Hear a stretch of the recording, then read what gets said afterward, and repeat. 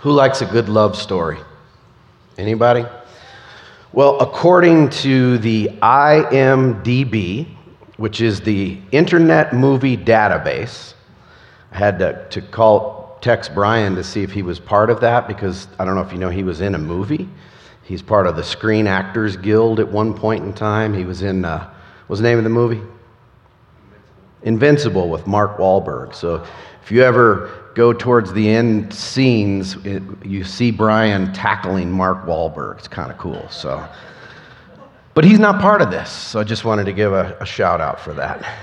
Here's the top 10 greatest love stories according to the IMDb. And these are movies, not books. But the number 10, coming in at number 10, is The Notebook. Ooh, already got problems here. Coming in at number 9 is A Walk to Remember. Coming in at number 8, What Dreams May Come. Number 7, Revolutionary Road. Number 6, Romeo and Juliet. I think Leonardo DiCaprio is in like 9 of these. Number 5, Tristan and... You can tell I haven't seen that movie. I can't even pronounce that word. Number 4, Ever After. Number 3, When a Man Loves a Woman. Number 2, Titanic. Jack. Number 1, drum roll please, Steve. Gone with the Wind. I think I've only seen 2 of these movies, to be honest with you, so I wouldn't know. But today we're going to talk about a great love story in the book of Ruth. The book of Ruth is such a cool depiction of the gospel, and you see the gospel in the book of Ruth. The setting of the book of Ruth is still in the time of the Judges. If you remember, or you were here last week, I talked about the book of Judges and how Israel had no king and everybody did what was right in their own eyes. That's what we talked about last week. So they're still in Judges. You see that in chapter 1, verse 1. There's 3 main characters: Naomi, Ruth, and Boaz. And obviously the love story between Ruth and Boaz is key. But as I was reading this and studying and asking God what he wanted me to share with you guys, there's a deeper story that's working in the life of Naomi. And that's kind of the angle I'm taking this morning, is how God worked in this story in the life of Naomi. So I've titled today's message, From Bitterness to Hope. Naomi goes from bitter to hopeful in this short little 4-chapter book. So the story of Naomi in the book of Ruth, that's what we're looking at. And so in chapter 1, we have tragedy and loyalty. Chapter 1, tragedy and loyalty. There was a man named Elimelech. That was Naomi's husband. Elimelech decided to move his family, his wife and 2 sons, to a place called Moab, which was a foreign land. They'd just been settling in the promised land, but there was a famine that happened. And so he did what was right in his own eyes. Instead of trusting the Lord, he moves his family to Moab to try to solve their problem. And Elimelech's name means, my God is king. And yet at the time, Israel had no king. But he was named, my God is my king. And he made a mistake in moving his family and not trusting the Lord. Naomi her name means pleasant or sweet. And they had 2 sons named Mahlon and Chilion. Now, Mahlon and Chilion, their names literally were sick and dying. Like, they had no shot in this story, right? Why don't you name your kid SARS and COVID-19? Like, that'd be the basic same thing today if we were to do that. And so they're in Moab for a bit. Mahlon and Chilion marry 2 Moabite women, and then Elimelech dies, Naomi's husband, and then both Chilion and Mahlon both die. So there's 3 ladies left as widows in this story. So Ruth, Naomi is grieving, and she's bummed, like, how bad can things actually get? How low can we actually go in life and in this situation? And she basically tells her two daughters-in-law, Ruth and Orpah, that, hey, you guys stay here. I can't provide for you. I don't have the ability to have more sons, or are you going to wait until they're 18 if I even had that ability? And so she says, stay here. I'm going back to Bethlehem. I'm going back to Israel, because that's where her and Elimelech were from Bethlehem in Israel. And it says in chapter 1, verse 16, but Ruth replied, don't ask me to leave you and turn back. Wherever you go, I will go. Wherever you live, I will live. Your people will be my people, and your God will be my God. Wherever you die, I will die, and there I will be buried. May the Lord punish me severely if I allow anything but death to separate us. Strong, strong statements of loyalty from Ruth to her mother-in-law. When they get to Bethlehem, Orpah stays behind. Ruth and Naomi head to Bethlehem. And when they get to the city of Bethlehem, people know Naomi, and they greet her and say, may the Lord bless you, Naomi. And she says, don't call me Naomi. Call me Mara, which means bitter. So she went from sweet and pleasant to call me bitter. I'm bitter. My life is full of bitterness. How many know that when life gets difficult, loyal friends are such a help in the middle of those difficult times? When you have loyal family, loyal friends who show up and help you get through it, and it's not even what people say, it's the fact that they show up in the middle of difficulties often. In 2007, my oldest brother Tim tragically died. He was only 48 at the time, and it devastated my mom. My mom was married before my dad and had my brother Tim, and then my brother Mike and Kathy and me. And I remember my mom was just heartbroken because she always carried this weight of guilt about my brother for some reason, and then him passing early just really devastated her. And I remember my mom's mom died when she was 13, so I never had a grandma on that side. My dad's mom, when he was 5, left and joined the circus or get a loaf of bread or something. She just bolted and never came back. But my mom's grandma, my great-grandma, her name was Flossie Hazelrig. That's as country as you can get right there. Flossie Hazelrig. Straight country. And she was like 4'9". She was a pistol, man. She had to bury her 2 kids. She outlived both of her kids, my mom's mom and would have been her uncle. She told my mom, the hardest thing someone ever has to do in their life is to bury their own kid.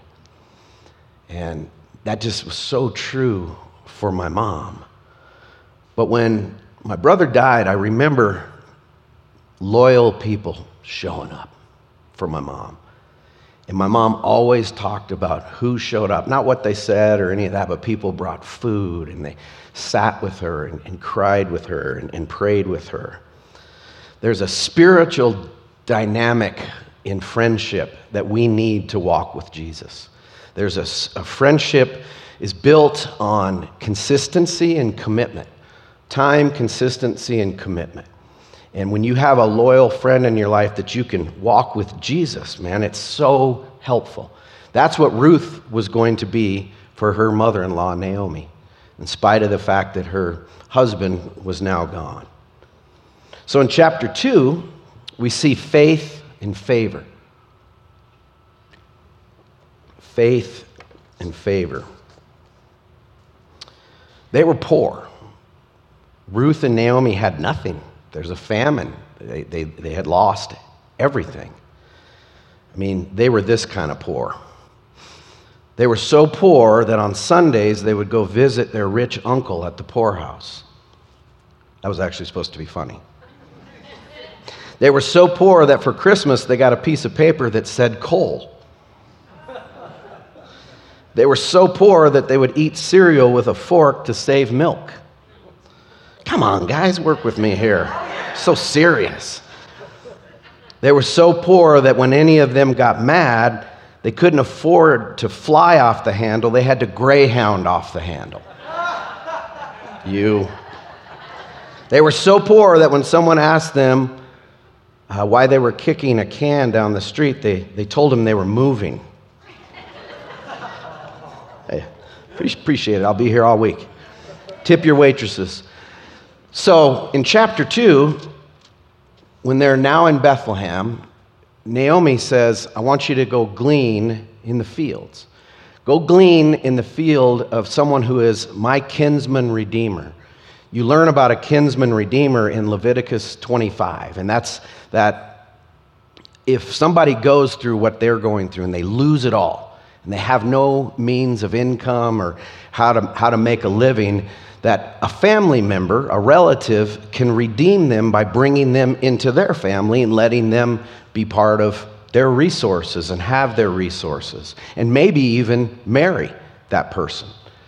And Naomi tells Ruth, I have such a person, and I want you to go to his field, and I want you to glean, as they're reaping the harvest, and we're also in the Torah or in the books of Moses and in Leviticus, that to take care of the poor was as you reaped the harvest, whatever pieces fell on the ground, don't pick them up, and let the poor come by, and they got to glean and actually have food that way.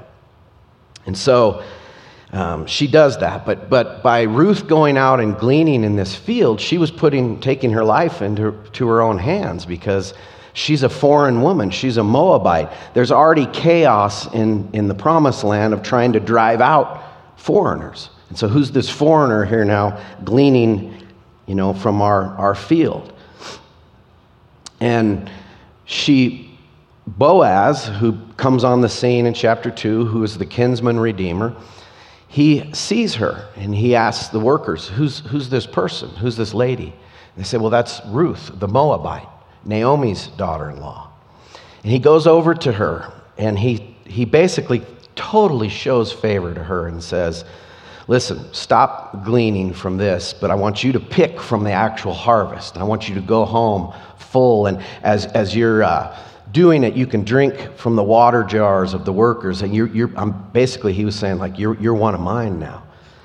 And it says that in chapter 2, verse 10, then she fell on her face, bowing to the ground, and said to him, why have I found favor in your sight, that you should take notice of me, since I'm a foreigner?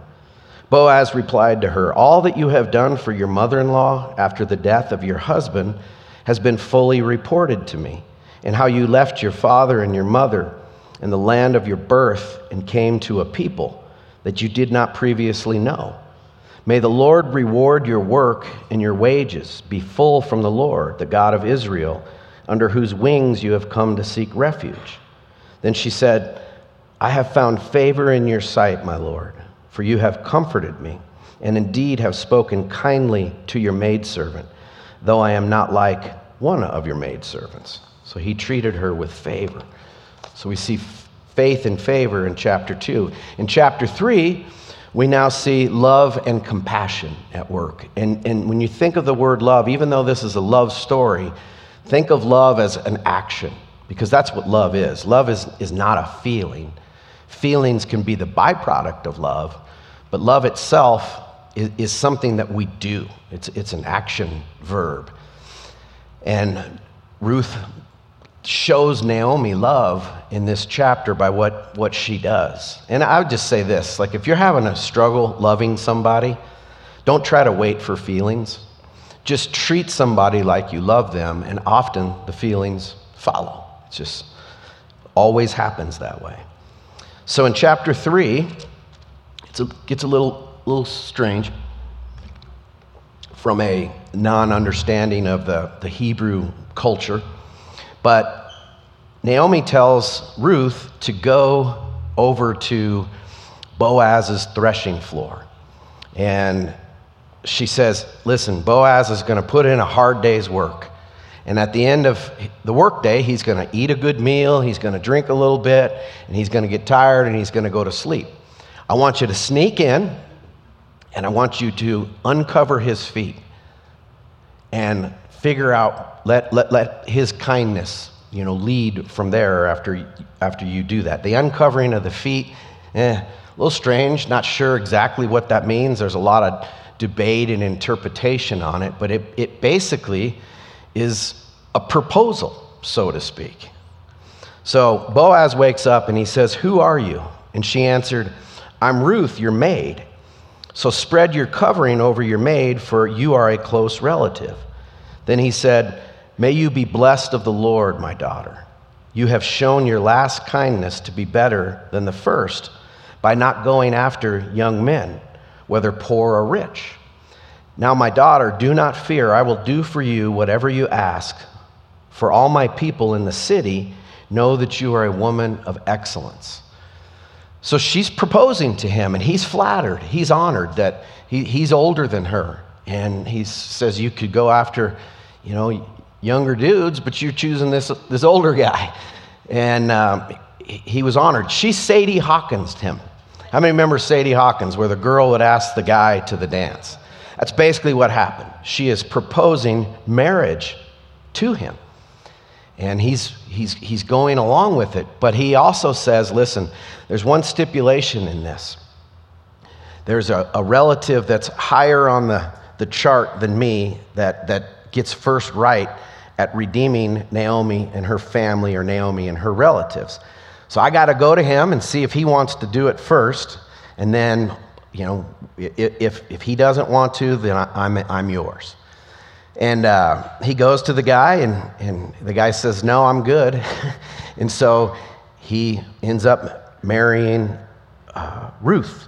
And Naomi gets to come be part of Boaz's family, and to have food, and to have a life, and so forth. So chapter 4 is all about redemption and hope. Naomi went from bitterness to hopefulness. Her life was a tragedy. But then God, as he always does, he's a redeemer. God redeems the difficulties of life, and he works them for our good. He doesn't cause bad things, he doesn't cause evil, but he can work anything for the good of his people. It says this, "So Boaz took Ruth into his home, and she became his wife. When he slept with her, the Lord enabled her to become pregnant, and she gave birth to a son. Then the women of the town said to Naomi, 'Praise the Lord, who has now provided a redeemer for your family. May this child be famous in Israel.'" Very important line. "May he restore your youth and care for you in your old age. For he is the son of your daughter-in-law, who loves you and has been better to you than 7 sons." Naomi took the baby and cuddled him to her breast, and she cared for him as if he were her own. The neighbor women said, "Now at last Naomi has a son again." And they named him Obed.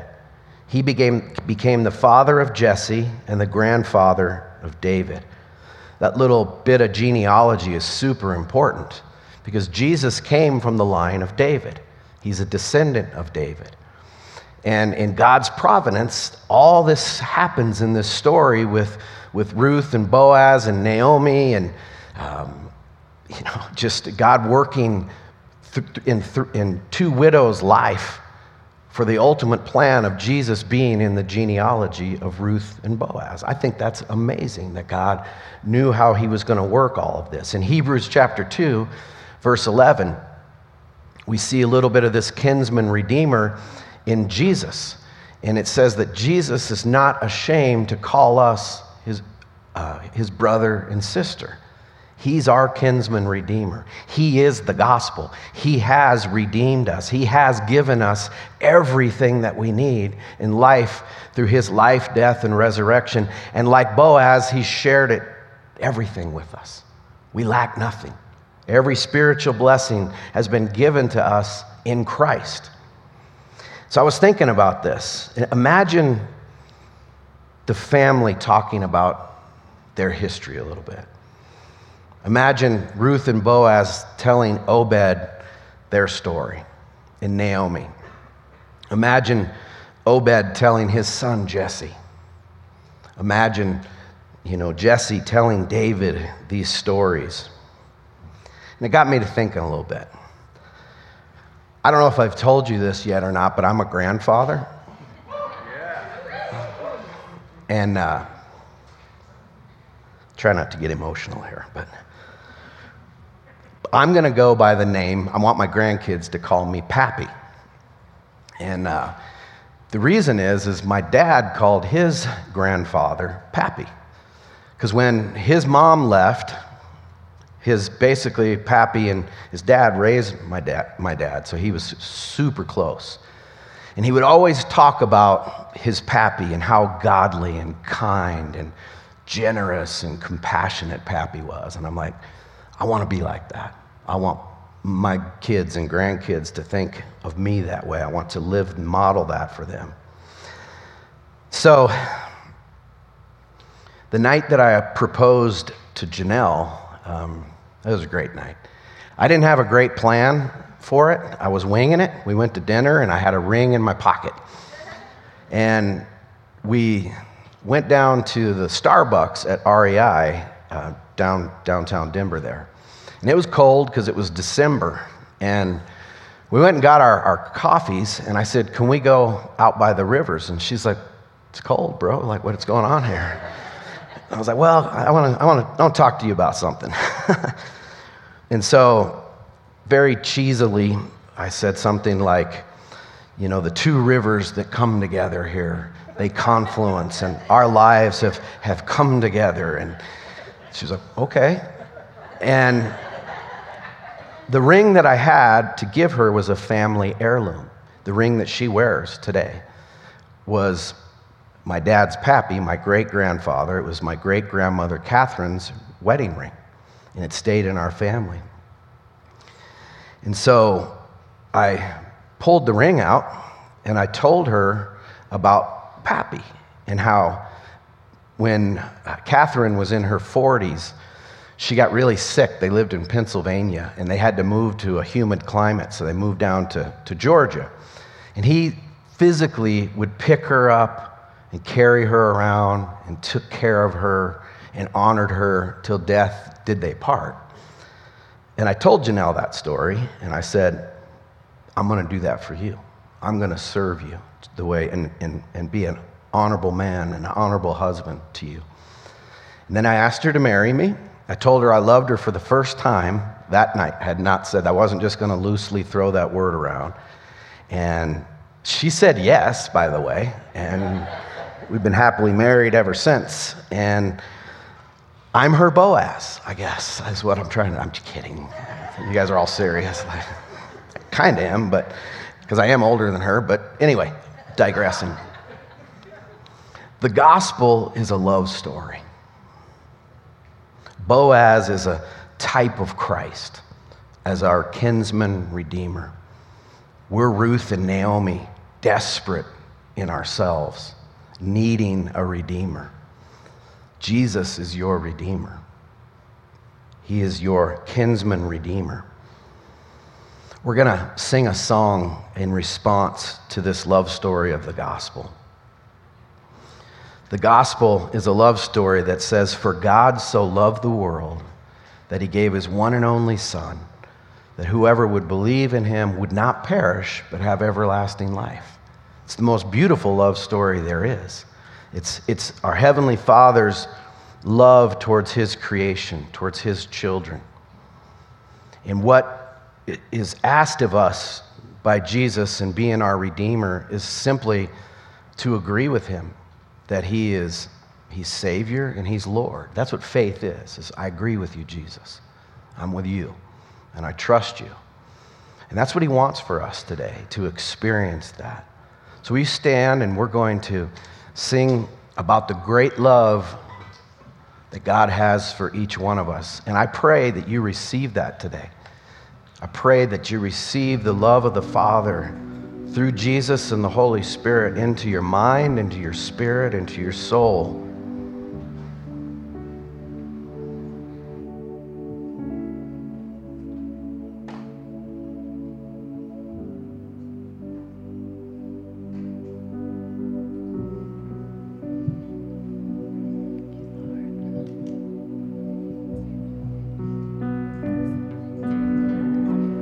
We belong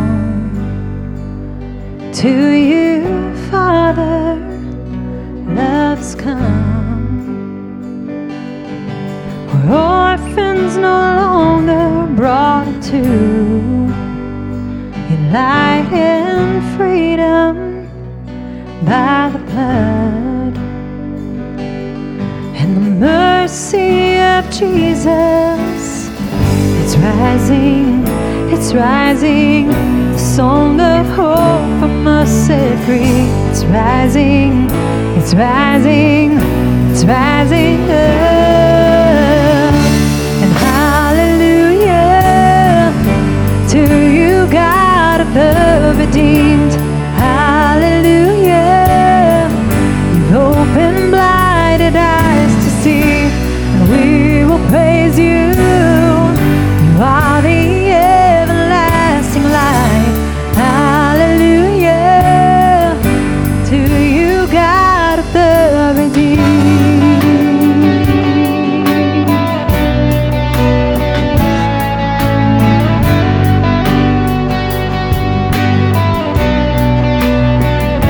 And we belong to you, Father. We're living for glory and honor here on earth, just as in heaven we usher in the reign of your kingdom. It's rising, it's rising, a song of hope from us set free. It's rising, it's rising, it's rising.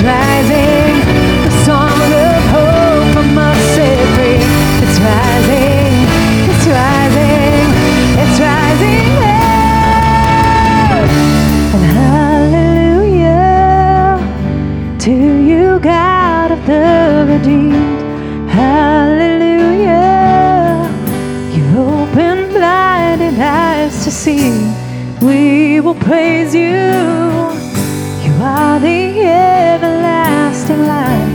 Hallelujah to you, God of the redeemed.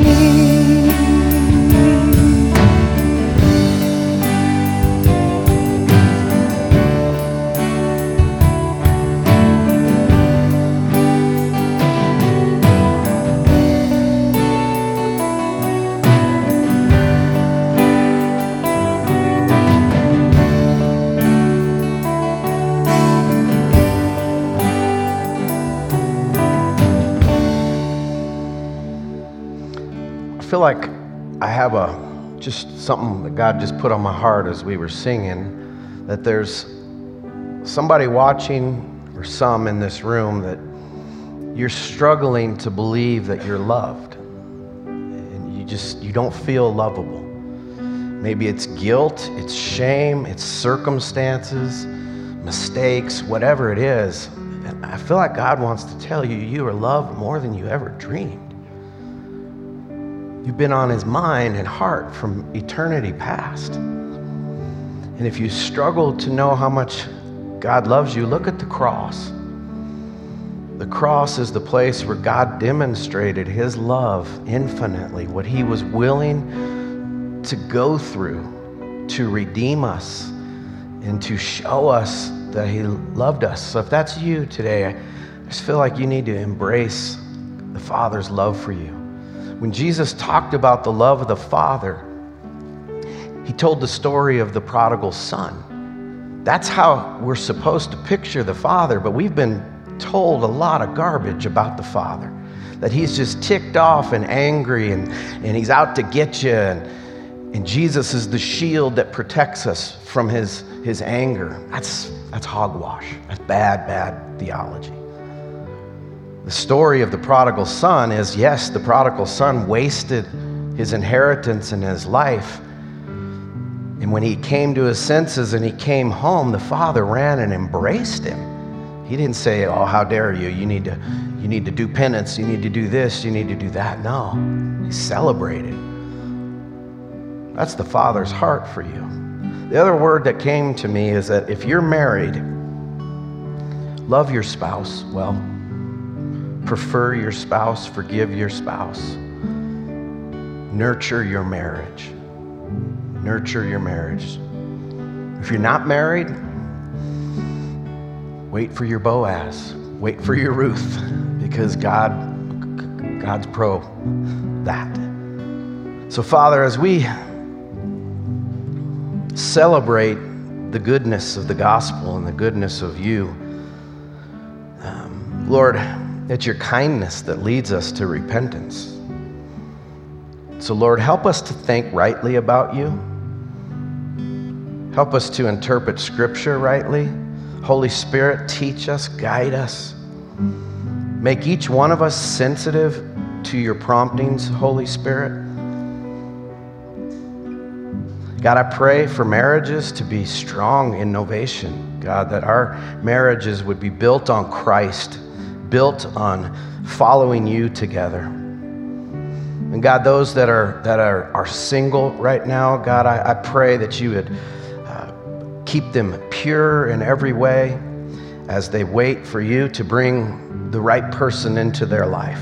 We trust you for that, God.